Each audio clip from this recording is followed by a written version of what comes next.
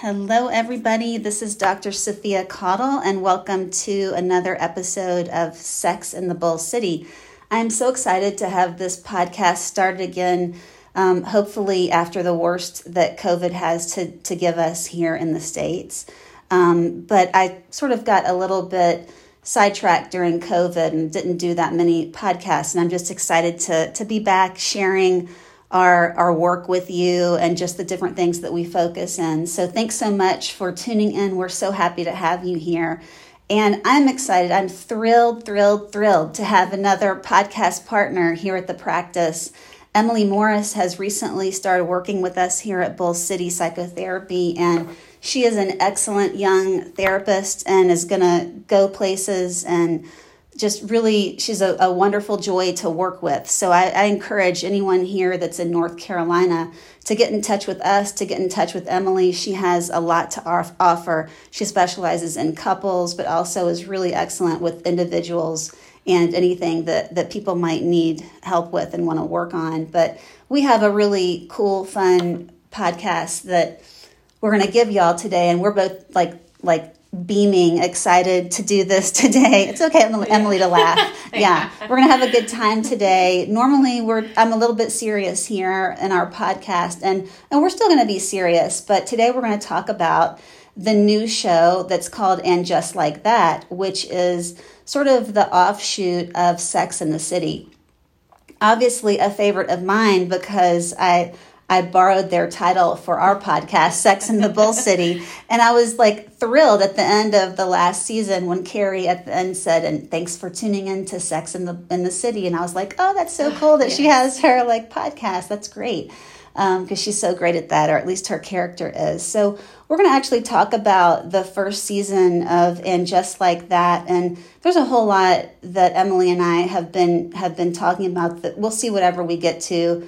Today, maybe we'll even do another one, but there's so much in this first season that we specialize here in Bull City about, one being grief, also intimacy and relationships, and different kinds of relationships, so non-traditional relationships, and as well as substance use. So these are all things that we really focus on here with ourselves and with our clients, and we really like to work with people to help people learn how to connect deeply with themselves and with each other.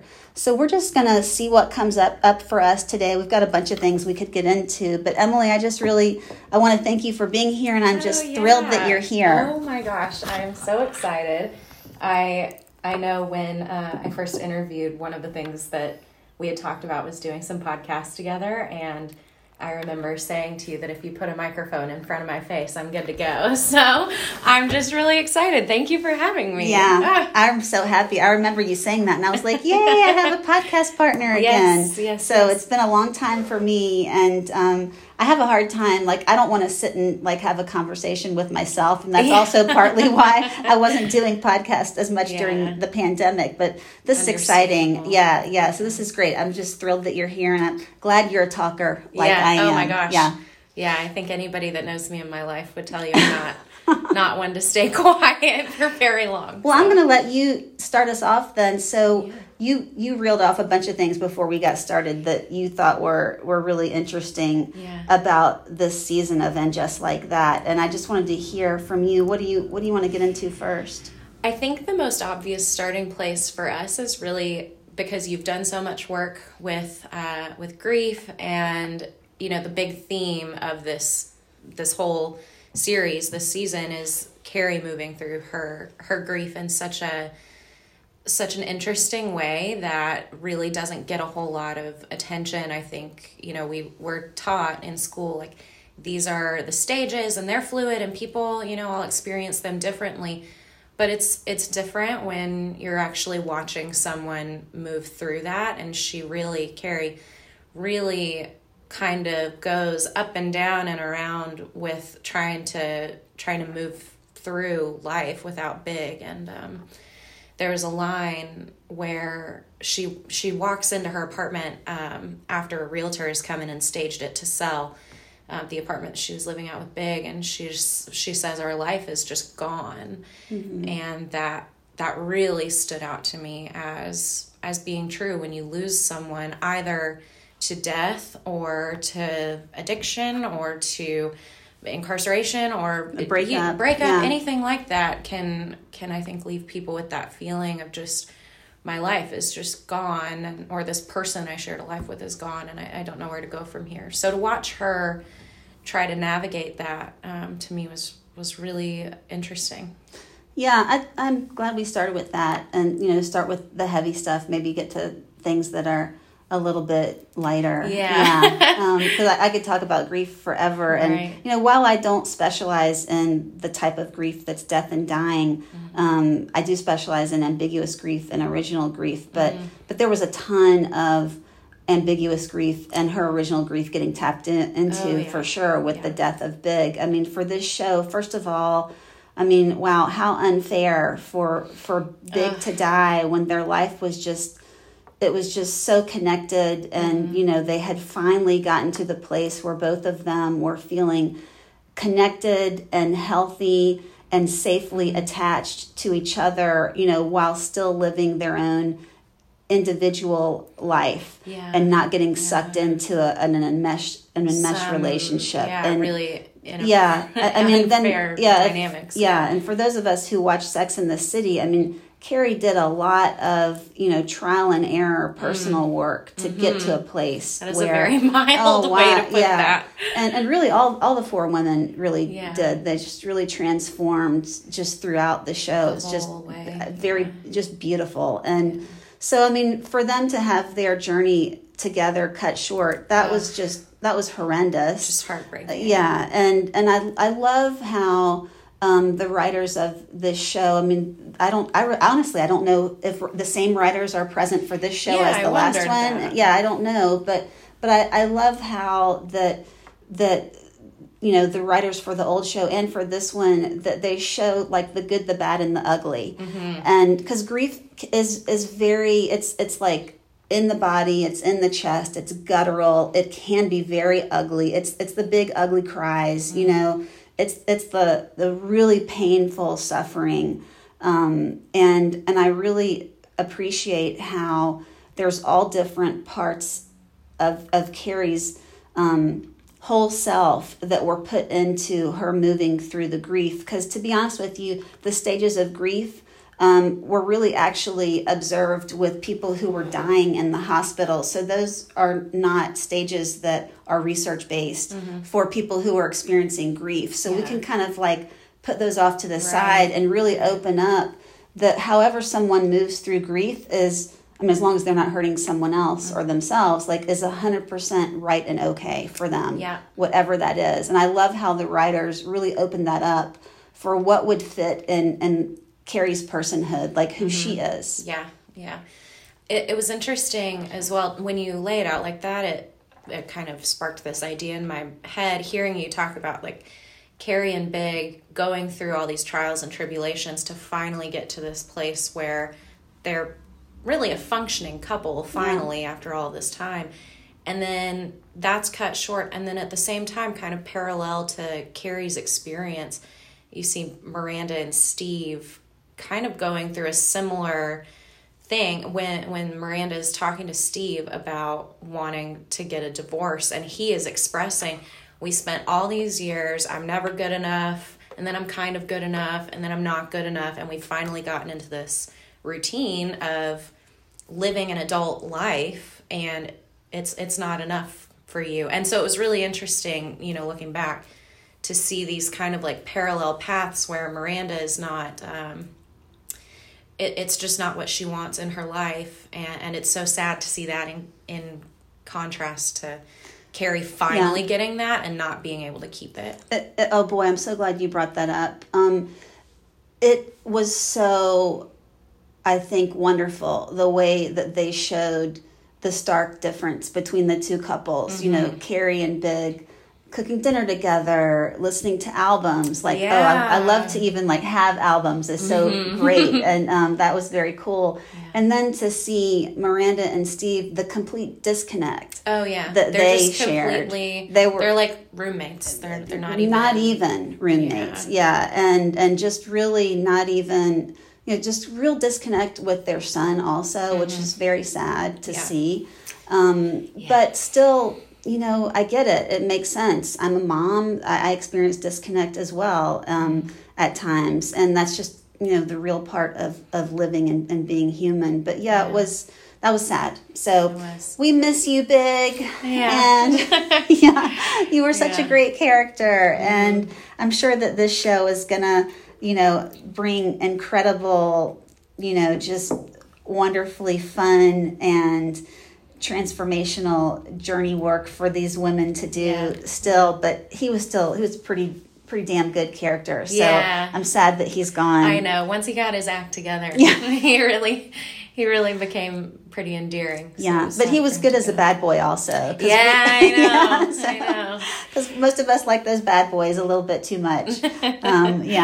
So, okay, cool. So, the whole grief business, and, it was nice to see the support that Carrie got. And, even from Samantha, who's not in their everyday lives anymore. That's the big ambiguous grief of the show, of the loss of those relationships when everyone is still living.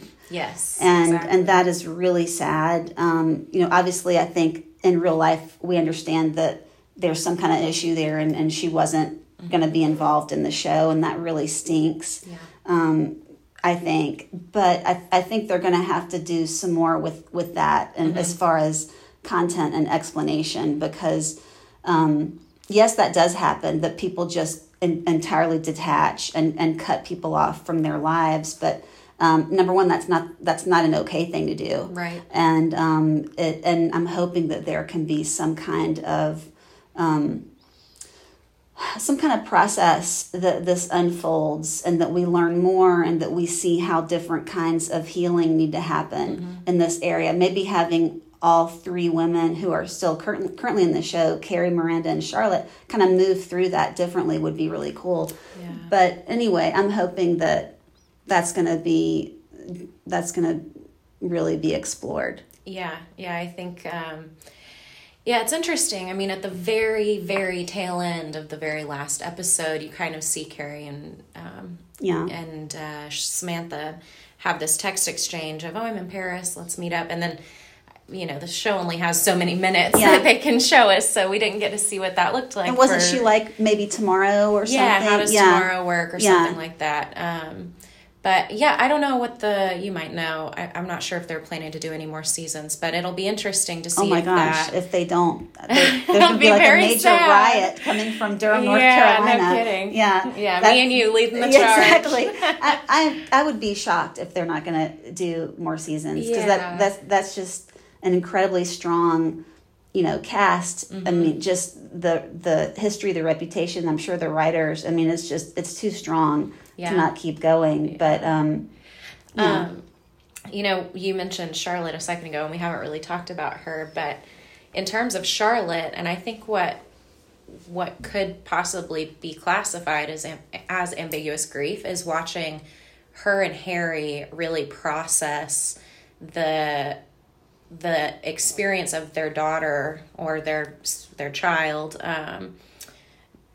who is questioning their own gender identity and whether they want to be labeled at all. And there was a line that Harry said whenever they go in to meet with the school, and the school is explaining, like, we follow the lead of the child on this. What they tell us is what we're going to go with. And when they walk out of that meeting, Harry says something like, the most humbling experience of my life has been someone else talking to me about my child. And kind of losing, you see that certainty that they know their child as well as they think that they do, really kind of drain from them in that moment. And so to see Charlotte go through the process of trying to come to terms with, every time I open my mouth, I just want to say Rose, and the child doesn't want to be called Rose anymore. They want to be called Rock, and watching her navigate that was really interesting. I mean, I think it was a very deeply human portrayal of what people go through when someone in their life comes out as genderqueer, gender fluid, or trans. just this real feeling of loss that people can have in the midst of trying to be supportive.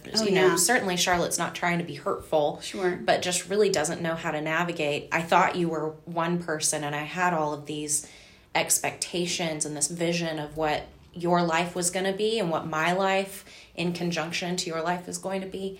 And that her processing of that to me was, it was great. I thought that they showed it in a very true to life way, in that at first she really didn't know what she was doing. Yeah. And then throughout the season, she kind of becomes more comfortable and really learns how to connect more deeply, I think, with her child in the way that the child wants to be connected with. And we see that when they're at the they mitzvah, and Rock refuses to get up and do the Torah reading, so Charlotte just gets up and does it herself. She's not going to waste a good party. She's not going to waste a good party. Oh yeah, that was just so classic Charlotte, and that was so beautiful. That was just really well done. And probably, unfortunately, we know that most parents and caregivers and families can't be that supportive early on, and that's what's sad. There's a lot of shame and rejection and just a lot of anger and hate and blame that gets projected onto the child or to the other adults in the room, or whoever, whatever. But I like the way the show did it, for people who, and anyway, also there's no better character to have this kind of child issue come up with than Charlotte, who had Rose's whole life planned out for her, from conception, and so literally, I'm sure, and so to have this going on, I think is just a really cool thing. And hopefully for a lot of people maybe watching it, that maybe they will know someone who is unsure of how they fit or where they fit along the sexual continuum, that they'll be able to have this as a reference, as sad as that is, that we're going to learn from TV, but unfortunately we know that happens, that they can move through it in a loving and caring and comforting way, rather than a scared or hurtful, blaming way. Right. So, and it's certainly kind of a fast-forwarded version of her Charlotte coming to a place where she is supportive and understanding and all of that. But yeah, like you're saying, if the way that, unfortunately, that some folks are just going to be exposed to this is in this context, I think that the show did a pretty stellar job of handling the parents' perspective. Obviously, we really didn't get to see a lot of what Rock was dealing with behind the scenes, but they certainly seem to have a lot of support. I was really excited to see how supportive the school was of them, because that's just not, like you were saying, it's really not an environment that so many people are fortunate enough to have. But to see a portrayal where it can exist is really important. It was really good. And then, to have Uncle Anthony, and I mean, but just, so there's a lot of good support there. That was just really very organic, the way that happened, but definitely one of the funnier moments for me of the season. The whole season was Charlotte, standing up there doing the Torah reading. That was so funny. I just loved that so much. But the other thing that's interesting about Rock is it was. For me, I used to specialize in adolescents. Actually, that's how I started out, was working with children, adolescents, and families. So Rock is not only just going through this exploration period in their life, but also oppositional. A little bit. Yeah. A little bit. So, which has nothing to do. A bit resistant. Just a little bit resistant. Parents, And so I thought that was really interesting, because for me, that was the big issue. Was that a trigger for me? Are you kidding me? You're not going to get up there after we've been planning this. You've been practicing. We have spent all this money. That's with the candy bar. That's what I thought. I would have what was the bill? Lost it. I'm very happy that they showed two functional parents, because I would have had like horns and smoke coming out of my head. Yeah, well, when, it seems like Harry kind of takes Rock's side, so to speak, of being like, it's over, we're just not going to do it. And Charlotte kind of takes a minute to think about it, and then she's like, it's not over, we are doing it. It's just not going to look the way that we thought it was going to look. Which is, what a metaphor for where their family is in that moment. Yeah. But we really thought it was going this way, and it's not, but we're going to adjust and persevere and figure it out together. That was an amazing message. That was so good. I love that. In fact, I'm probably going to go watch that again tonight because it was so good. It was so funny. That was such a good one. So funny. Yeah. Okay, so let's see. What do we want to talk about next? You want to get into Che? Yes. Yeah, so much good stuff with Che. Mm-hmm. Where do you want to start? Miranda and Che? Or just plain old Che? Because Che is probably a whole episode. Layers. Che has layers. Yeah. Well, I guess we could start with when we're introduced to Che. If I can remember back to when I watched that episode. They're just this very big personality, and you can kind of see the it's like you see the temperature in the room change. So charismatic. When they're in the room. And that was with the podcast, is that right? That's how we met Che? Yeah. Okay. Yeah. And then I think later whenever Che and Miranda meet, they're at some sort of party, if I can remember correctly. Yeah, very, very interesting, the progression of their relationship. And, of course, I wonder, at what point would Miranda have reached her breaking point in the marriage prior? If she and Che had never met, what would that have looked like? Her kind of getting to this place, where she's saying to Carrie after her hip surgery, like, what am I supposed to say? This isn't enough. And Carrie says, that's exactly what you're supposed to say. But yeah, I just wonder what that would have looked like if Che hadn't really been an instigating force to show Miranda, you're not really living authentically, and you're not even living in a way that you like. That's all you have to say about Che? No, I have so much more. So much more.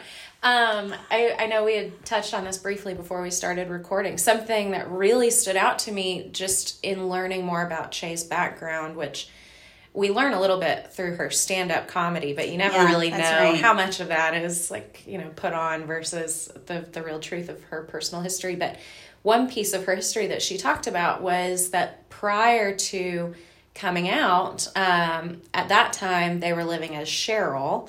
And so Che talks about their prior identity as Cheryl, having this really, really severe case of diverticulitis and being in the hospital multiple times and all of that. And that really struck me as something that we see a lot with our own clients, is these somatic expressions of that thing that they have inside that is not working, that they're saying can't come out, either literally or metaphorically. It's they're burying that thing, and it has to come out somehow. I mean, we can't, as humans, we can't just keep packing that stuff down.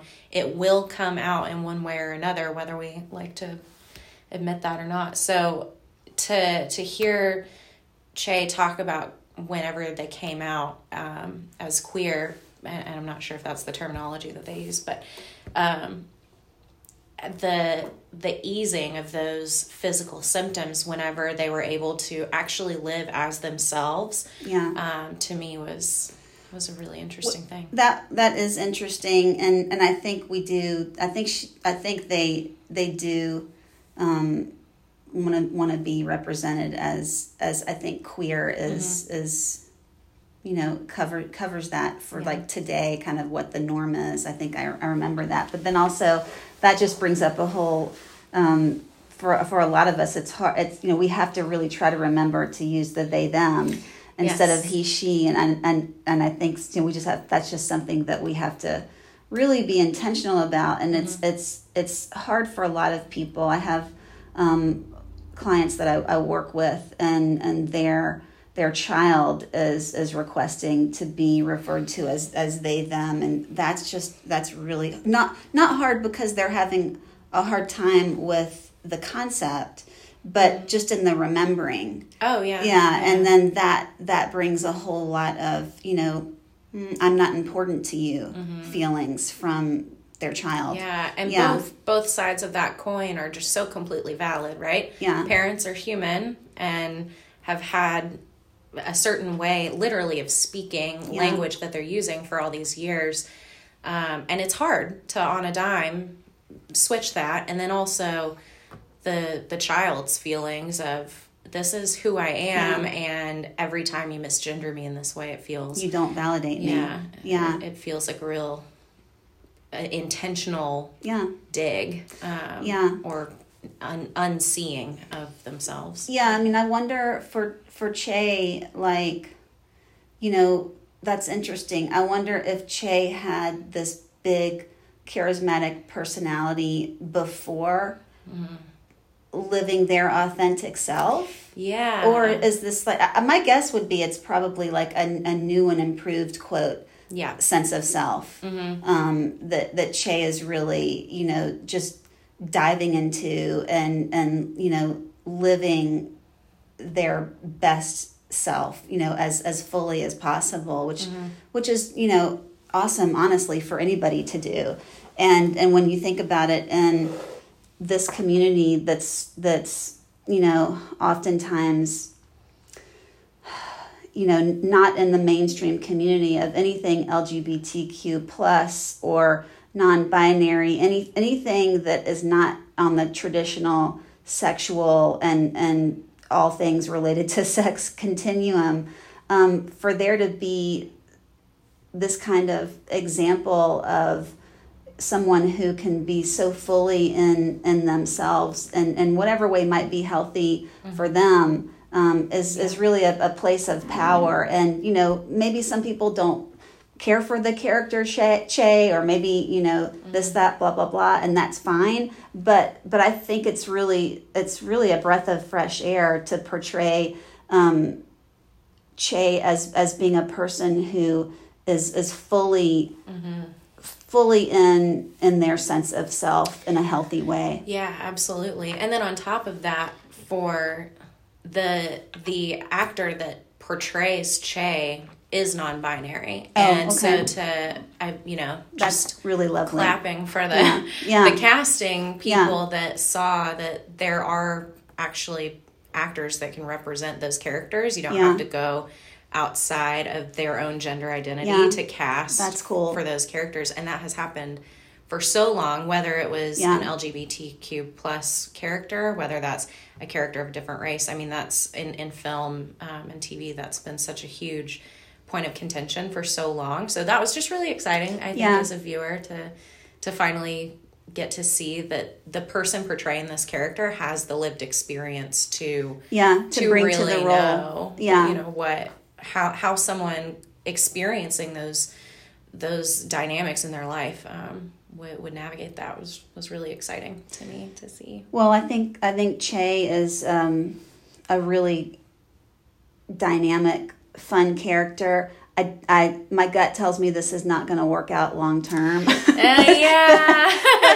I don't think it has anything to do with anything we've talked about. I think it has probably more to do with whatever the writers will create. But so far for me, what I've seen is, there's a lot of substances being, partaken of by Miranda and Che, and I'm not here to be the pot police or the or the you can't go out and have a good time police, but we do know neuroscience research is really clear on the facts that intimacy is much more difficult. I mean, deep intimacy, not like, hey, let's go hang out. That's not even intimacy. Right. That's just we're hanging out. Or even, hey, let's go sleep together. That's not even thank you for saying that. Yeah. Exactly. But the depth of intimacy that is true connection and relationship, and that can be with you and me, that can be with us and our partners, that can be with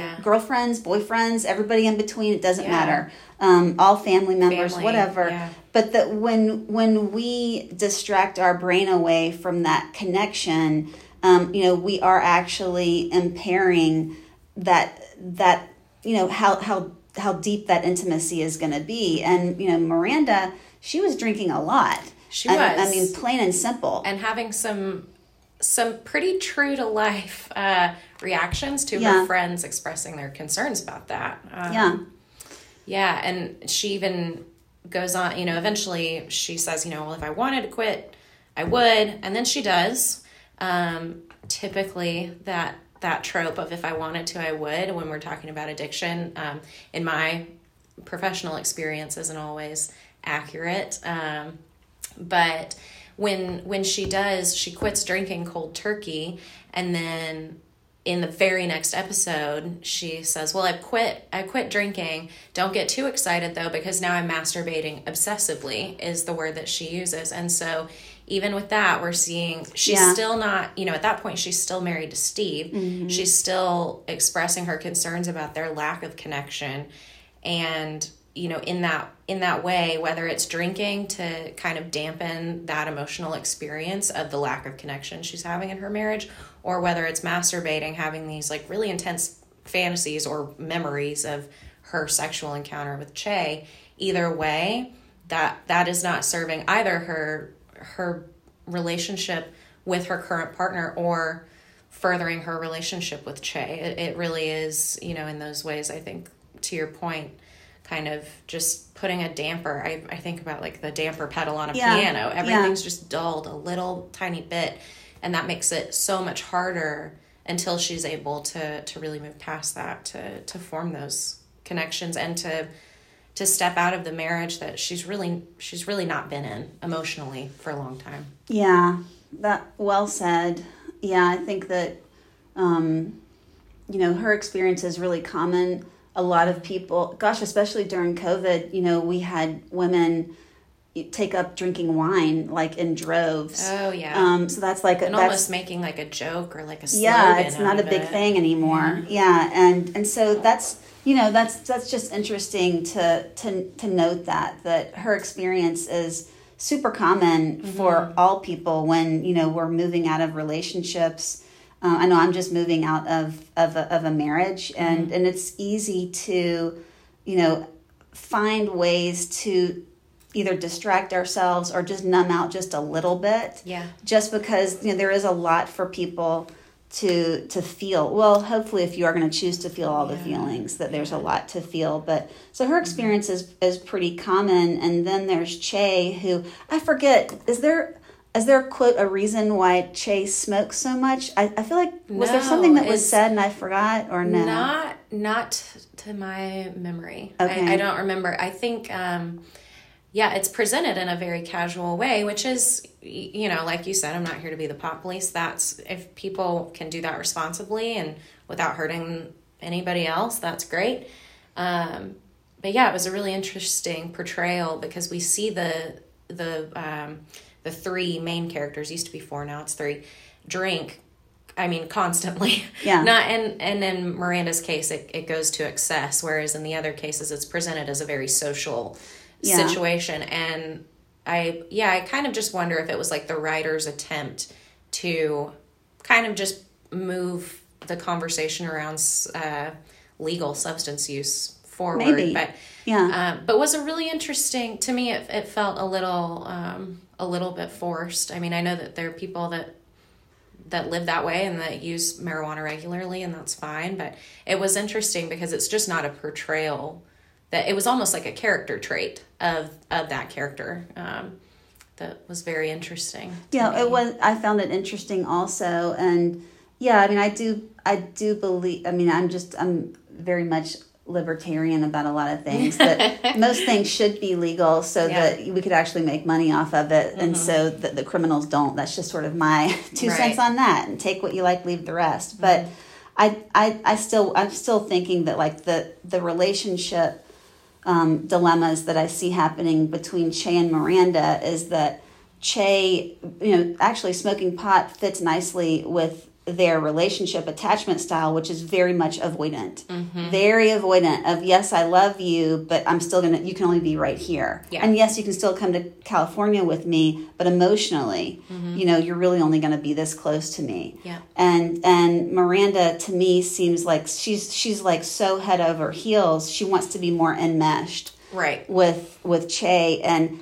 that's going to not end well unless somebody kind of goes to the other side. Somebody's, Che either has to become, they need to either want to completely live in an enmeshed relationship with Miranda, or Miranda needs to be like, okay, I'm just going to live my life, but also see you, like, whatever. Yeah. I don't know what's going to happen there, but I think it's going to kind of, they're going to wear each other out. Yeah, it's one thing that really stood out to me that didn't really get expanded upon, which again they only have so many episodes and so many minutes in every episode. But when Miranda communicates to Che that she's leaving Steve, Che's response is, I can't give you anything traditional. But then what we see is like a pretty traditional kind of, I don't know that traditional is the right word, but we don't see anything that's like particularly out of the ordinary of their relationship in terms of the relationship composition.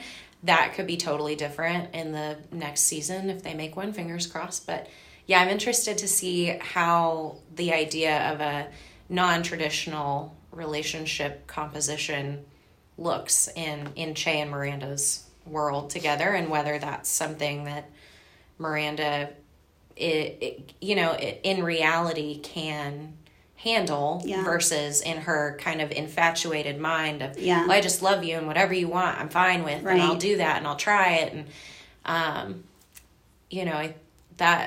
that's just going to be really interesting to me to see how they navigate that. It will be interesting. I mean, and by the way, writers and HBO, if y'all could make this show like a full 60 minutes and not less, I know. That would be really nice, because it's just not long enough. And there's like other shows out there that like are like longer, and you guys need to be longer just to let you know. That would be really awesome. Yeah. But I think that we don't really know what Che is doing, because we just don't, that the show hasn't really shown that. So I think obviously there's some kind of open relationship going on, and it would, the way that Che comes about being in an open relationship is from a place of empowerment, and I think that is healthy. Yeah. And because I mean, just to be clear, I actually do specialize in all things sex. I mean, that's really the only way I know how to say it. Sex therapy, everything. Yeah, right? Exactly.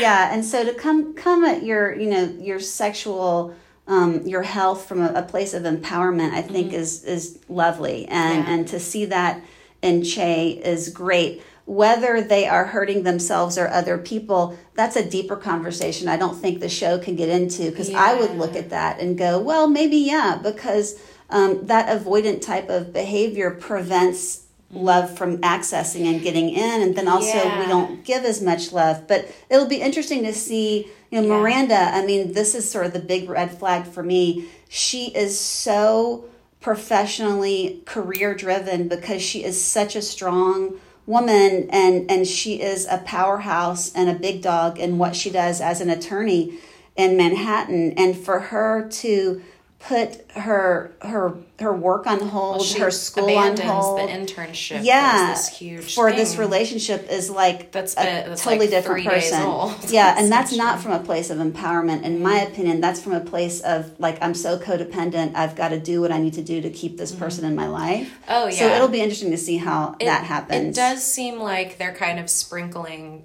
breadcrumbs of dysfunction already. Like, you know, I'm thinking of the moment and the manner in which Che decides to reveal that they've been offered this pilot show in LA, not having a conversation with Miranda to let her know what's going on. It's just completely sprung on Miranda, and then it's, oh, hey, and will you move with me? Yeah. And to me, that shows a real disconnect between who Miranda is and who we know her to be as a character, and Che's understanding of Miranda, as well as Miranda's, like you're saying, her attachment and her willingness to just dive into it and to throw all this stuff away. I mean, she has a kid. She's not going to be around anymore. She's not going to Paris with Carrie, which she says a million times, I'll go, but it's not possible. It is not possible for her to do it. And it's this real, it's such a fine line at this point, because it seems like we don't have enough context to know, like, is this Miranda really coming into herself, or is this Miranda really losing herself to this relationship? And you know, there's probably going to be, when all is said and done, somewhere in the middle, hopefully, for her character's sake. But I mean, I think how I took that was, I don't think Che cares what Miranda needs. I think Che cares what Che cares about what Che wants. Yeah. And so I think that Che's going to throw out there whatever they want to offer, and it's up to Miranda to make, you know, her choices. And you know, I think, again, to me, that's really avoidant. And so that's not, there's not a real depth of intimacy there. And which to me means lack of safety. And, you know, so it'll be interesting to see where Miranda ends up and how she moves through this. Very interesting. And we haven't even talked about Carrie's kiss in the elevator with her boss. Is that her boss? Her producer. Yeah, exactly. Producer. Yeah, that was awesome. Thank goodness. Yeah. And that, but how funny was that when she went out with that other guy? And I think they ended up being friends. Barfed on each other. That was so good. Oh my gosh! But I mean, I just love the humor of the show is so good, and her producer's good looking, and that's going to be great to see what happens there. It didn't even occur to me until they were stepping foot in the elevator. You're kidding! I think when he offered to produce her podcast, I thought, there might be something happening here. How about the first scene that he was in? The way that he looked at her. We go back and watch it. The very first scene. Oh my gosh. That he was in. I was like, what the? Like, is that appropriate that he looked at her like that? That's what I was thinking. I was like, what just happened there? I will say, in terms of just like funny, like very true to the show moments, my favorite moment of the whole show, I think, was when Carrie was sitting in the doctor's office in her medical gown, wearing her mule heels. She's wearing these like gorgeous royal blue satin heels in this like full medical gown, and I just thought, that's peak Carrie. Carrie has never carried so cute harder than she did in that moment. I love that. And they didn't even address it. It was just so true to the character that they just, it was just assumed. Of course she would be wearing her What heels. A great character. All great characters, amazing actors, and just, again, the writers are just really, I just really enjoy everything that they're doing with this show. And we've been gabbing a long time. Oh my gosh. I know, for like 43 almost. This is a very long podcast. You can tell we haven't even gotten to all of our topics. But I know. We might have to do a part 2 or something. We'll do a part 2. Hopefully there'll be a season 2. I'm going to check as soon as we finish this. There's got to be a season 2. There's no way that those strong people would have signed up for anything less than a few seasons, and HBO's got them. That's awesome. So anyway, thanks, Emily. Thanks, everybody, for listening, and thanks to Sex and the City and Just Like That for giving us some entertainment, especially for me being a 51-year-old, going to be divorced woman. I just, I love to see female empowerment. I mean, I didn't even talk about the other new characters. And, oh my gosh, that's right. I mean, just like so many great things that I just, love for to see women living their lives in a very empowered way. It's really lovely. So I just love it, in case you can't tell. And anyway, again, thanks everybody for being here. Emily, you want to say anything before we skedaddle? I'm just really grateful that you had me, and if anyone wants, you can follow me on Instagram at Sessions with Emily. And I would love to connect with you there. It's been so fun to talk to you. Oh my gosh, thank you. This has been really fun. And then my new Instagram is same thing. It's at Sessions with Dr. Sophia. Yeah. So anyway, follow us, email us. And if you have any other topics you'd like for us to talk about, please email me at sophia@bullcitypsychotherapy.com. Okay, everybody, y'all have a lovely rest of your day and take care until next time. Thanks again for listening to Sex in the Bull City. Bye.